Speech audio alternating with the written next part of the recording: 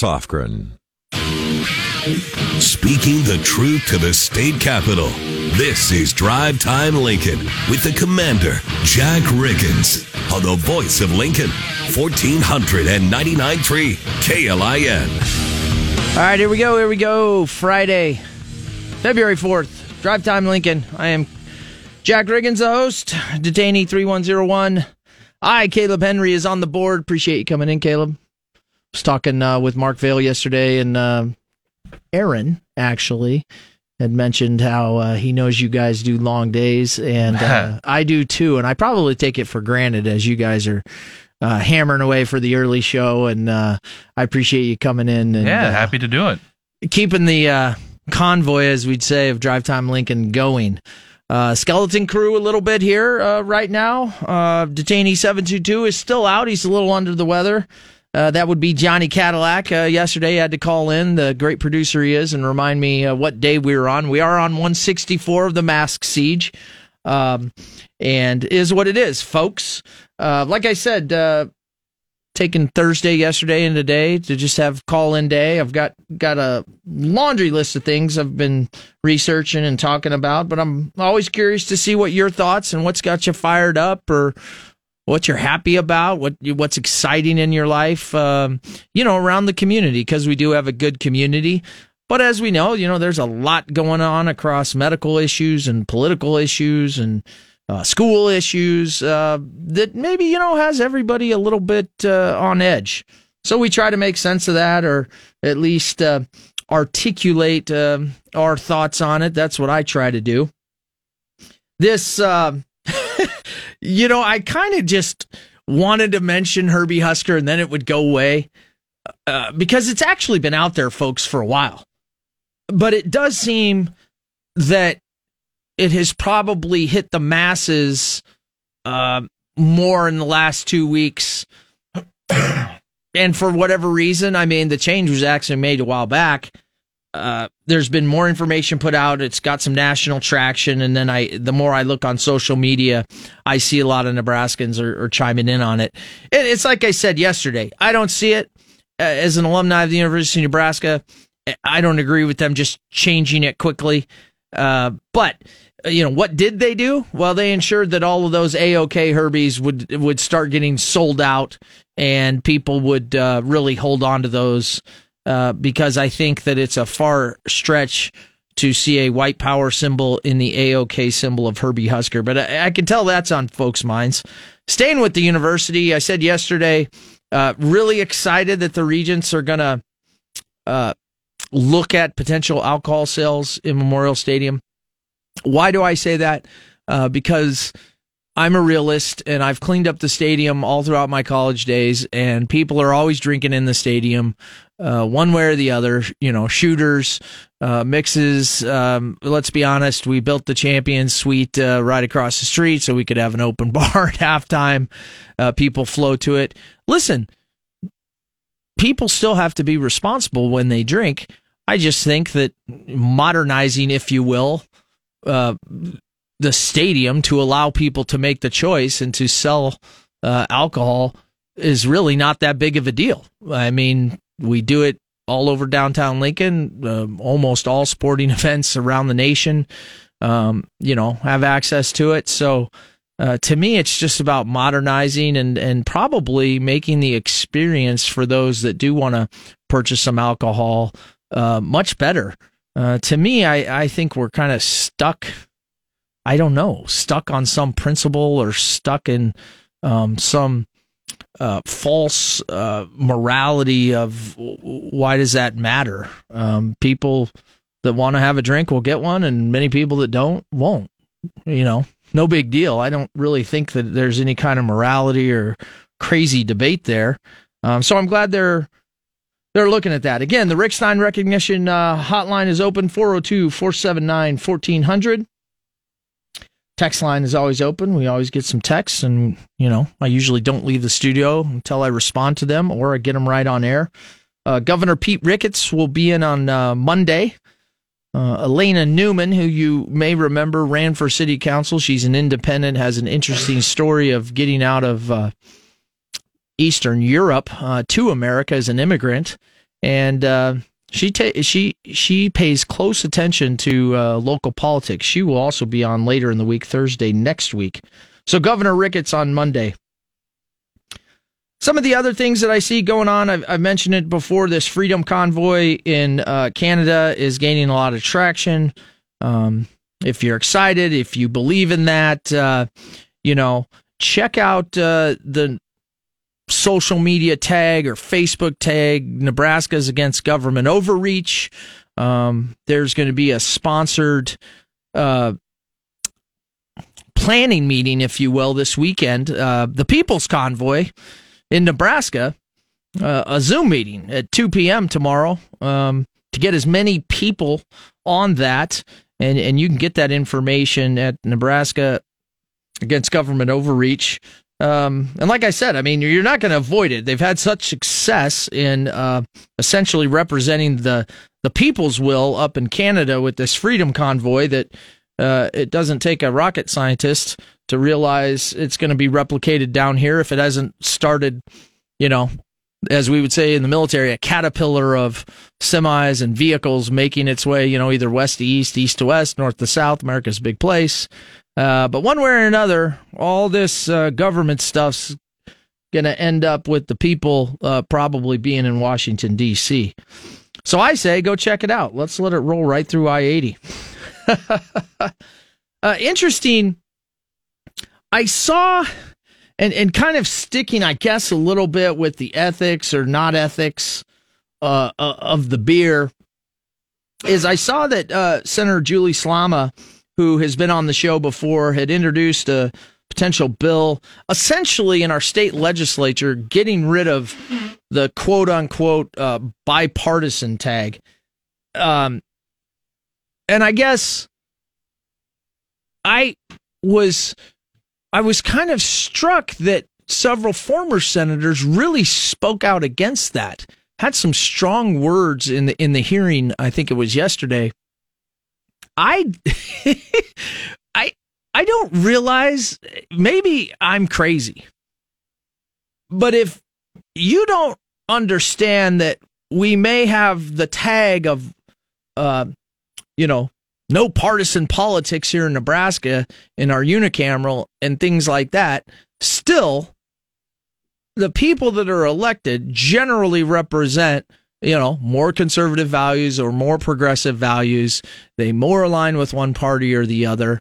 And listen, I'm saying this, that I don't generally like the two-party system. I wish we had the ability for all human beings to go out there and campaign, and then, money was equal, and then we just all voted for the person we thought was best. But in fact, we're generally in a two-party system. To deny that and to think that everybody in the Nebraska political sphere isn't essentially Republican or Democrat trying to go become a state senator or a mayor or a city council person, it is to not accept reality, folks. She's just trying to make it all above board. Then it's clear.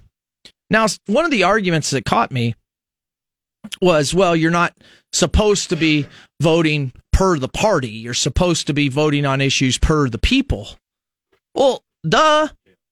I mean, that's the job. You are supposed to represent the people. The party has a certain platform that you more adhere to, and that helps you get elected. But I don't see dropping the not affiliated with the D or an R at all changing the dynamics that actually happen. It actually would make it more clear to the people, I believe.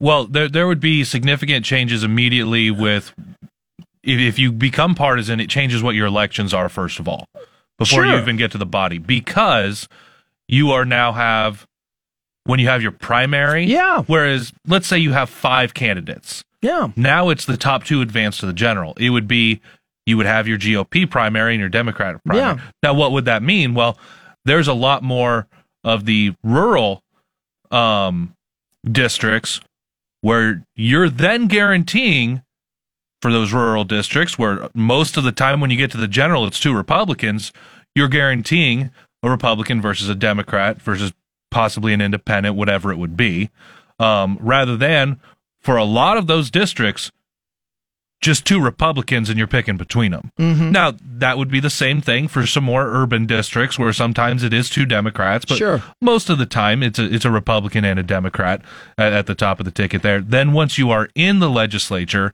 when you are split, now you have the actual conversation about who's the majority party. Does that change the way you select leadership within the party? Because right now a lot of it is the blind votes that go into it. So there's a lot of selection that before you even get into legislating would have to get changed just simply by changing the designation of being a partisan body. Well, and I guess what I'm saying is that there's pros and cons to both ways. Our way in this state certainly is unique. It is within the general United States of America. I believe with all of the access to information out there and everything, that having it above board, and even though there might be some burdensome changes in the primaries in rural areas, and maybe, more study to be done, maybe you do lose some advantages to having a more widespread candidacy to choose from, regardless of politics. And that's something I haven't considered till you said it. I'm thinking more as you're there and you're wheeling and dealing and what you're having to do within the parties, to gather the support to get there. And so right now, to me, it looks like a modernization effort, if you will, that I favor. I'm not saying I 100% support it, because this is why we have the show. Caleb just brought up a good point I hadn't considered yet. And I certainly think our unicameral is good. I think it's great. But I'm not so sure if essentially, if it walks like a duck, quacks like a duck, it's a duck. I don't know. Because certainly without the tag, everybody down there and most everybody that's watching politics knows where people align. We know who the majority party is. Yeah. We know the way things work out. You've got your R's and your D's, yes, and then you've at times got a couple independents.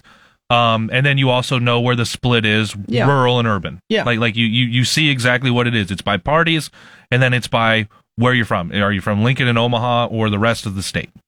Yeah, I mean, I'd go one step further. Like I said at the opening on this comment, which is, I'm not a big fan of the big party system to begin with. I'd rather all the money be out of politics. Again, living in the silly world, because we're probably not going to go there. So that every man and woman that has a calling to run for office has the ability to do that and to reach voters and get their platform out there. And then if the people say, this is my representative, there you go. But I mean, I think we're way far down in the ability to do that. The other part with doing that, and I know there are people that they're going to scoff at this every single time, if you did truly want to have a body that represented the state of Nebraska, and you wanted the money out of it, you wanted, one, people couldn't just outspend each other in the campaigns. Right. But two, you have to be able to afford to be a state senator. Sure. Because of where the pay is. Yeah. The pay is not enough for somebody to, whether it's a 60-day or 90-day, and that's not just by 60-day going, oh, it's 2 months. That's a few months for the short session. You have to be able to go and make that your job. Right. You have to have a job, and that's why a lot of lawyers, business people are able to do it, because they're able to afford to go and be in Lincoln to do this job. Yeah, and let's be honest, if it's 2 months, I mean, with the research and the study you need to do, essentially it has to be a full-time job, so to speak. So you have to be able to afford on your own good point, to go be a state senator. And right now, that's already its own ceiling that you can't go. So to take the money part out of it, it's not just the elections, it's being able, as the state of Nebraska, to fund who your legislative body is. And right now, we don't do that. Yeah, it is surprising. You're absolutely right. Just changing topics a little bit, of when you look at the different municipalities, you look at the different counties, and then you look at the state and what we pay certain positions and then what we don't pay certain positions of our elected officials. That's why I like the show. Caleb Henry on the board, brings up another thought, and then I get to go down that wormhole and research myself, which is what we should all be doing. That's my initial take on it. I was a little thrown back that some former senators were really against it. But I think it's interesting. Like I said, let's go to line one and Richard. Oh, Richard, who is such a diehard. Hey, Commander, thank you yesterday on your show for doing a shout out to the University of Nebraska Marching Band. Yeah, I love the marching band. University Marching Band from the fall of 1958 through the spring of 1962. I played the bass drum. And this kind of goes into an issue you were talking about, and that is alcohol in the football stadium. Because 2 out of the 4 years I was in band, we made an away trip to Boulder, Colorado. And Boulder at that time allowed 3-2 beer in the stadium. And I will tell you that the fans were obnoxious. The band members were in danger. The students made snowballs and threw them at the band. We were marching along the street headed for the stadium. Somebody tried to punch a hole in my drum, and only because I had a drum beater and I hit their hand did they not succeed. And so I think it's not simply a question of morality. I think it's a question of fan enjoyment. And yes, there are some people that probably use alcohol now during the game, sneak it in. Yes, there are some people that put a big load on before they get to the game. But having it available in the stands seems to me to just simply make it less enjoyable for the people who are sober and who want to really watch the football game instead of just party. Hey, Richard, I've got a question for you because I think you've got a disingenuous argument because there's a lot more than some people that are either before the game or taking stuff into Memorial Stadium as well. But when you talk about Boulder, Colorado, and that's the lowest common denominator that I'm seeing a lot of arguments go to, would you say that's a lot more to do with Boulder, Colorado than alcohol being available in the stadium? You know, that's a tough one. All I can tell you is that the band would go to away schools, and of all the campuses, Boulder was the one where the fans were the meanest and the rowdiest. And that was the only campus at that time I'm aware of that allowed beer sales in the stadium. So I'll just answer it that way. Thanks for the call, Richard. Here's the deal. Richard's not alone. There's been several texts with a similar argument. Listen, I don't care where alcohol is sold or whatever. There's personal responsibility.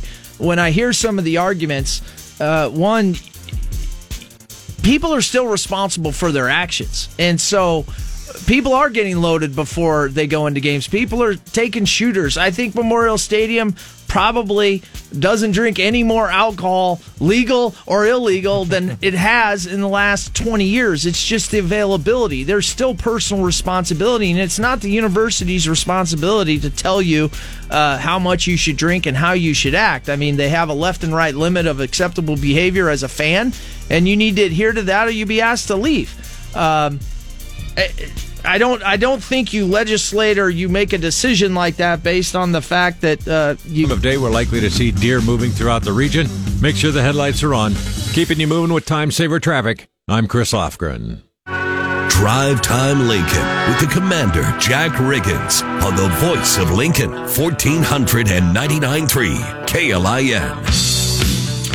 All right, back. Call lines are open. Frogman Friday, Rick Stein Recognition Hotline, 402-479-1400. We're just doing various topics today. Governor Ricketts will be in on Monday, and we will have Elena Newman on Thursday, independent who ran for city council and pays great attention to local politics and has a lot of great thoughts. And let's be honest, she's lived the dream. I mean, she's an immigrant from a place that is not America, and has kind of lived up through it and earned her doctorate degree, and look forward to having her on. Let's go to Dan on line one. Commander, thanks very much for taking my call. I appreciate it. You bet. Sure, I was thinking that we really have to address, as a nation and as a community, the big elephant in the room. It's more like a rhinoceros that we throw a tablecloth over, and every once in a while it rummages through the house and destroys everything, and then it lays down. We throw a tablecloth over it again and call it a table. And that's the President of the United States has some sort of dementia or cognitive disability, and he is way over his head, and he's just a puppet president, it looks like. And it's humiliating as Americans to have an incompetent person in the position of president. And all of these problems that we're seeing now, and not a lot of these big ones, can trace themselves to having an incompetent leader. Like the pullout of Afghanistan was completely botched, and now Russia thinks this is a good idea to try to get some concessions from NATO. And this gentleman, our president, goes to foreign countries and reportedly soils himself and is made fun of, and then comes back home, and we all pretend that he's really the president. And so Dan, so you don't like the president of the United States? No, I was actually quite fond of Joe Biden before he became president, or actually before he became a president with dementia. This is a cruel thing that's happening to us, and United States citizens deserve much, much better than this. And I think this is a big problem. I also have a question for you, sir. Okay, give me the question. Yes, sir. So one thing I've always wondered is how accurate are these reports when for example, a president is in low in the polls and they assassinate a high-level terrorist. How accurate are the reports that we hear on the radio and media and TV versus what you guys had seen and done in the field, as best you can tell us without, Well, let me ask you a question. I'll answer the best of my ability. Are you talking about the initial reports of the raid and the killing of the ISIS leader, this week? Did that happen? Was it the right guy? That type of thing, or? Well, I mean that specifically, but in general, we sometimes hear these reports, and sometimes it's Navy SEALs doing it, and sometimes it's missile strikes. Sure. And I wonder, sometimes when I hear this, I'm like, I wonder how accurate that really is. I wonder if they're not telling us. I imagine they might not be telling us everything because it's not really convenient. Yeah. All right. Let me take that. Good thoughts, Dan. That's actually an intriguing question. Yeah, it is. Might take the whole show. No, I'll try to go through it. Okay, hey, listen, Joe Biden is the president of the United States. We all know that. His ratings are down. I, like Dan, don't feel that he's a very good president, but nonetheless, he's the president. Yes, I think that anybody who at least objectively looks can see that, he's older. There is some cognitive hiccups that accompany age, and that's pretty clear. Nonetheless, the apparatus, meaning, his staff and the rest of people that support him, are hopefully trying to do their best. As far as internationally, well, of course, if a president is struggling either personally with age and cognitive related things, or is, weak on certain policies, or his vision of where he wants to take America, emboldens international adversaries, then that's going to happen. And it shouldn't be a secret. Let's throw the cognitive stuff out. Joe Biden has a very low rating. There's very little support, kind of for what he's doing from, the American people currently. Russia has watched this, as it does all the time. I mean, countries, including the U.S., we generally don't think in 1 year intervals, right? We think in decades and 2 decades. And so, Russia has watched, knowing what they strategically want to do, which is very simple on one avenue of approach, and that's to take back some of the land and resource and people that they lost in losing the Cold War. And they did that after the last Olympics down in, was it Sochi? No. I'm getting all mixed up. But, Crimea, they took that back. Why? Access to the Black Sea. They took back part of Ukraine while I was still stationed in Europe, right? We watched that happen. And they have positioned, because of a weakened America, a weakened NATO, of which Joe Biden has been part of, along with kind of the not handled well withdrawal of troops from Afghanistan, all of these are signs of a weakened America, a weakened NATO. So, of course, they're going to make moves. On the same hand, China, watching, looks and says, okay, in the next 10 years or the 10 years previously, what's our best time to do the things we want to do with Taiwan, right? And so if you looked at America on a bell curve, we're in a trough right now. I don't know if we're at the bottom of the trough or the midline with regard to international influence and power, right? We're kind of at the bottom. So, of course, your adversaries are going to make moves on the chessboard. If you're really interested in that, and, I hate to bring in, I really do. I mean, I listen a little bit when I come into this show. I listen to the national pundits, and I'm talking about Sean Hannity. But he had a great 2 days talking with Peter Schweizer, who wrote a book, Red-Handed, How American Elites Get Rich Helping China Win.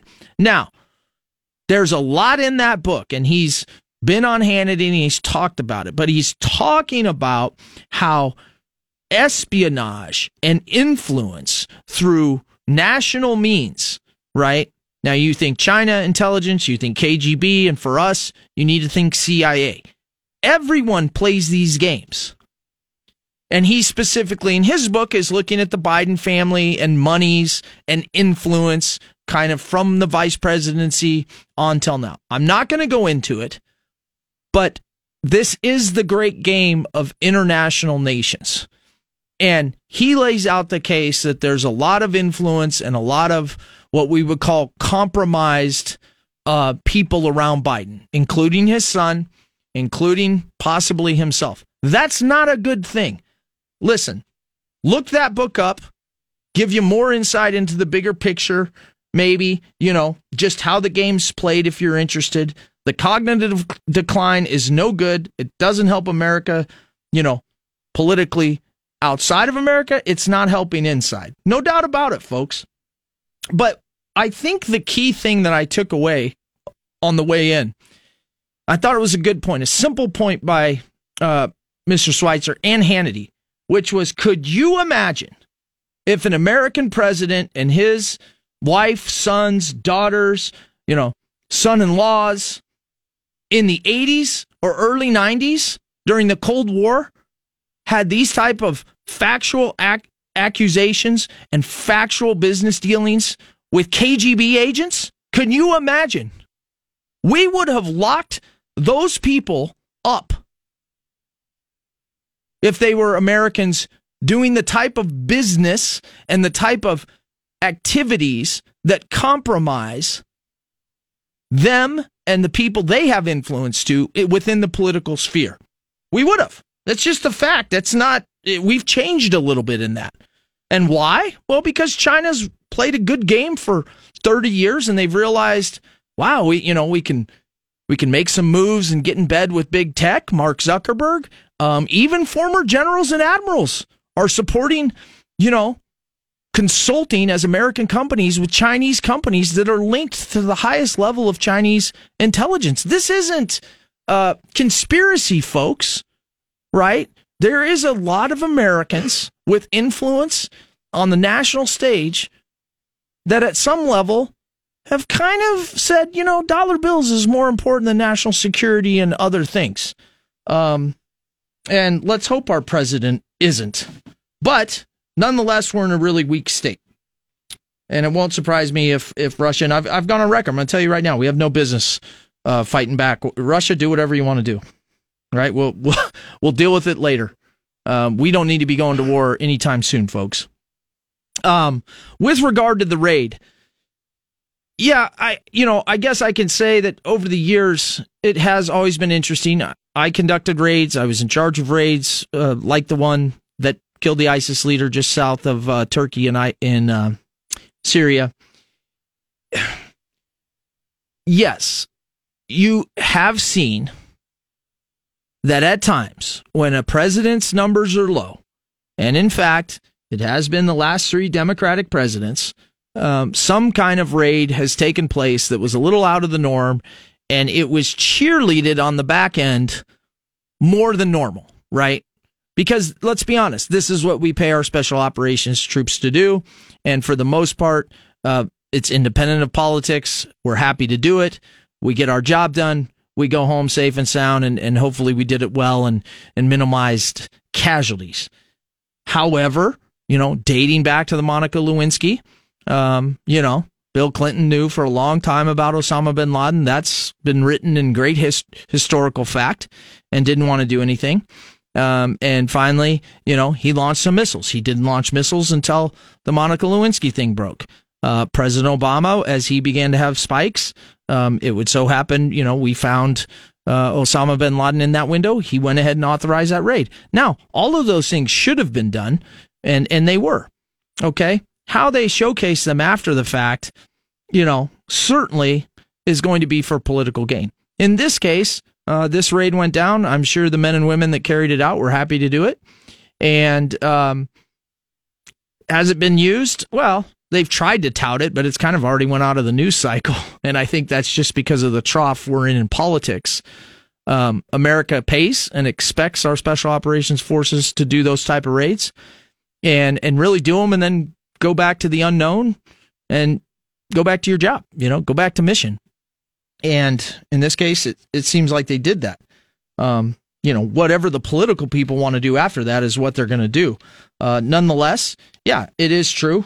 President Obama did maybe champion and break a few normal security things that we do, and not talking about raids with the Osama bin Laden raid. But we've all survived. Right? Do I agree with it? No, I don't. I'm glad to see they weren't naming units in this raid. But it seems that the facts went out. As far as the actual raid goes, Dan, listen, most of the raids these days, the reports, is we understand. I mean, the Pentagon and obviously political people have a big public relations machine.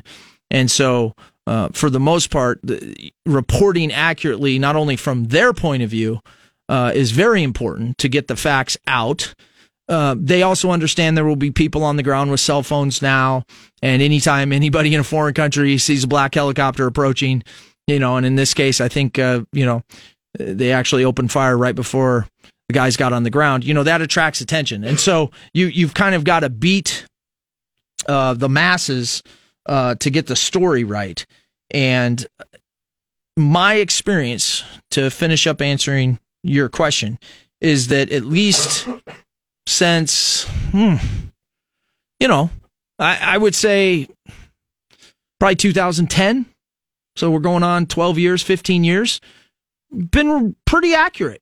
Pretty accurate by what the military puts out, what the politicians put out on those initial reports from raids.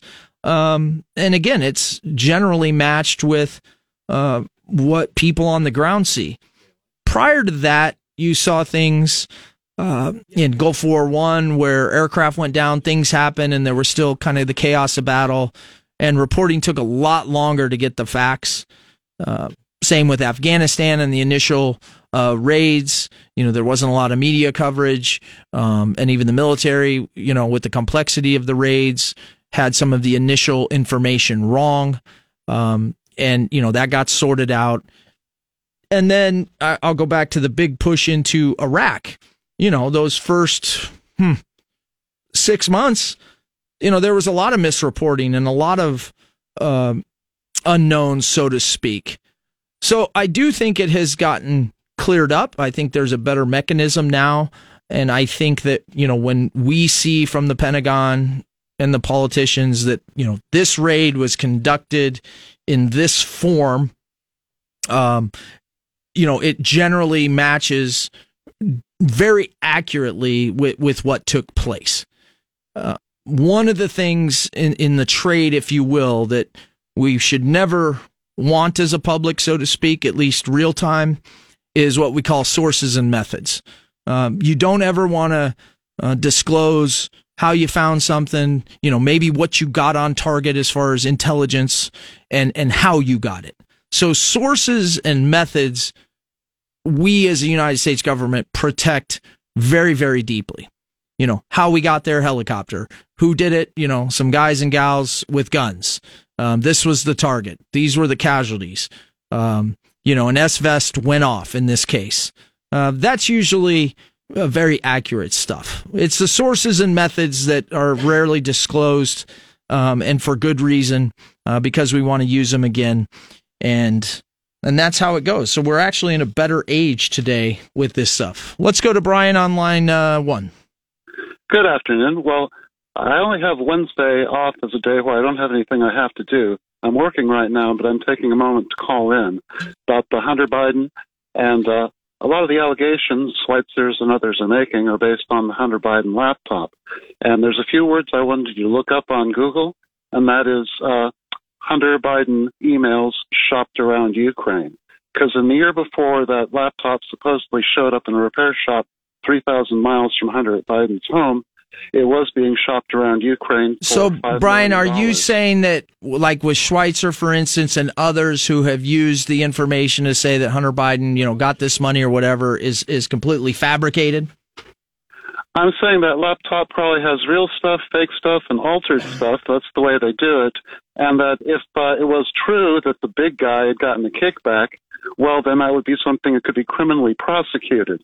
Now, the repair shop guy who was blind and found a Hunter Biden label on the laptop, so he turned it over to the FBI, and he made a copy which he gave to Giuliani. So you're saying, though, that you don't believe any of the Hunter Biden stuff is accurate? Well, the accusations. I think it's not hard evidence of anything, and anyone who's basing their case on that evidence, well, it's not a case you can take into court, because why did not the FBI prosecute Hunter Biden and Joe Biden? Apartment next week.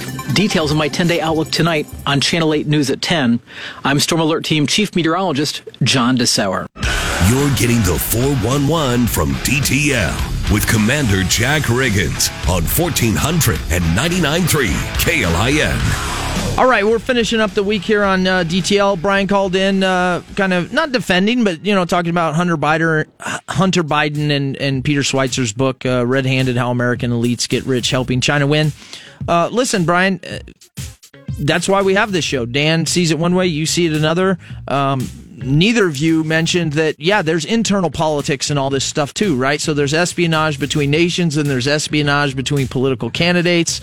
So really, who knows what's going on? I'm a big believer that things level out. And Caleb Henry brought up a good point. We talk about this a lot. Listen, politics is local. We all get fired up about the national stuff, but you need to start paying attention to Lincoln and Lancaster County and the state issues, because that's what you live and feel more. And that's what I hope to help you do as we continue.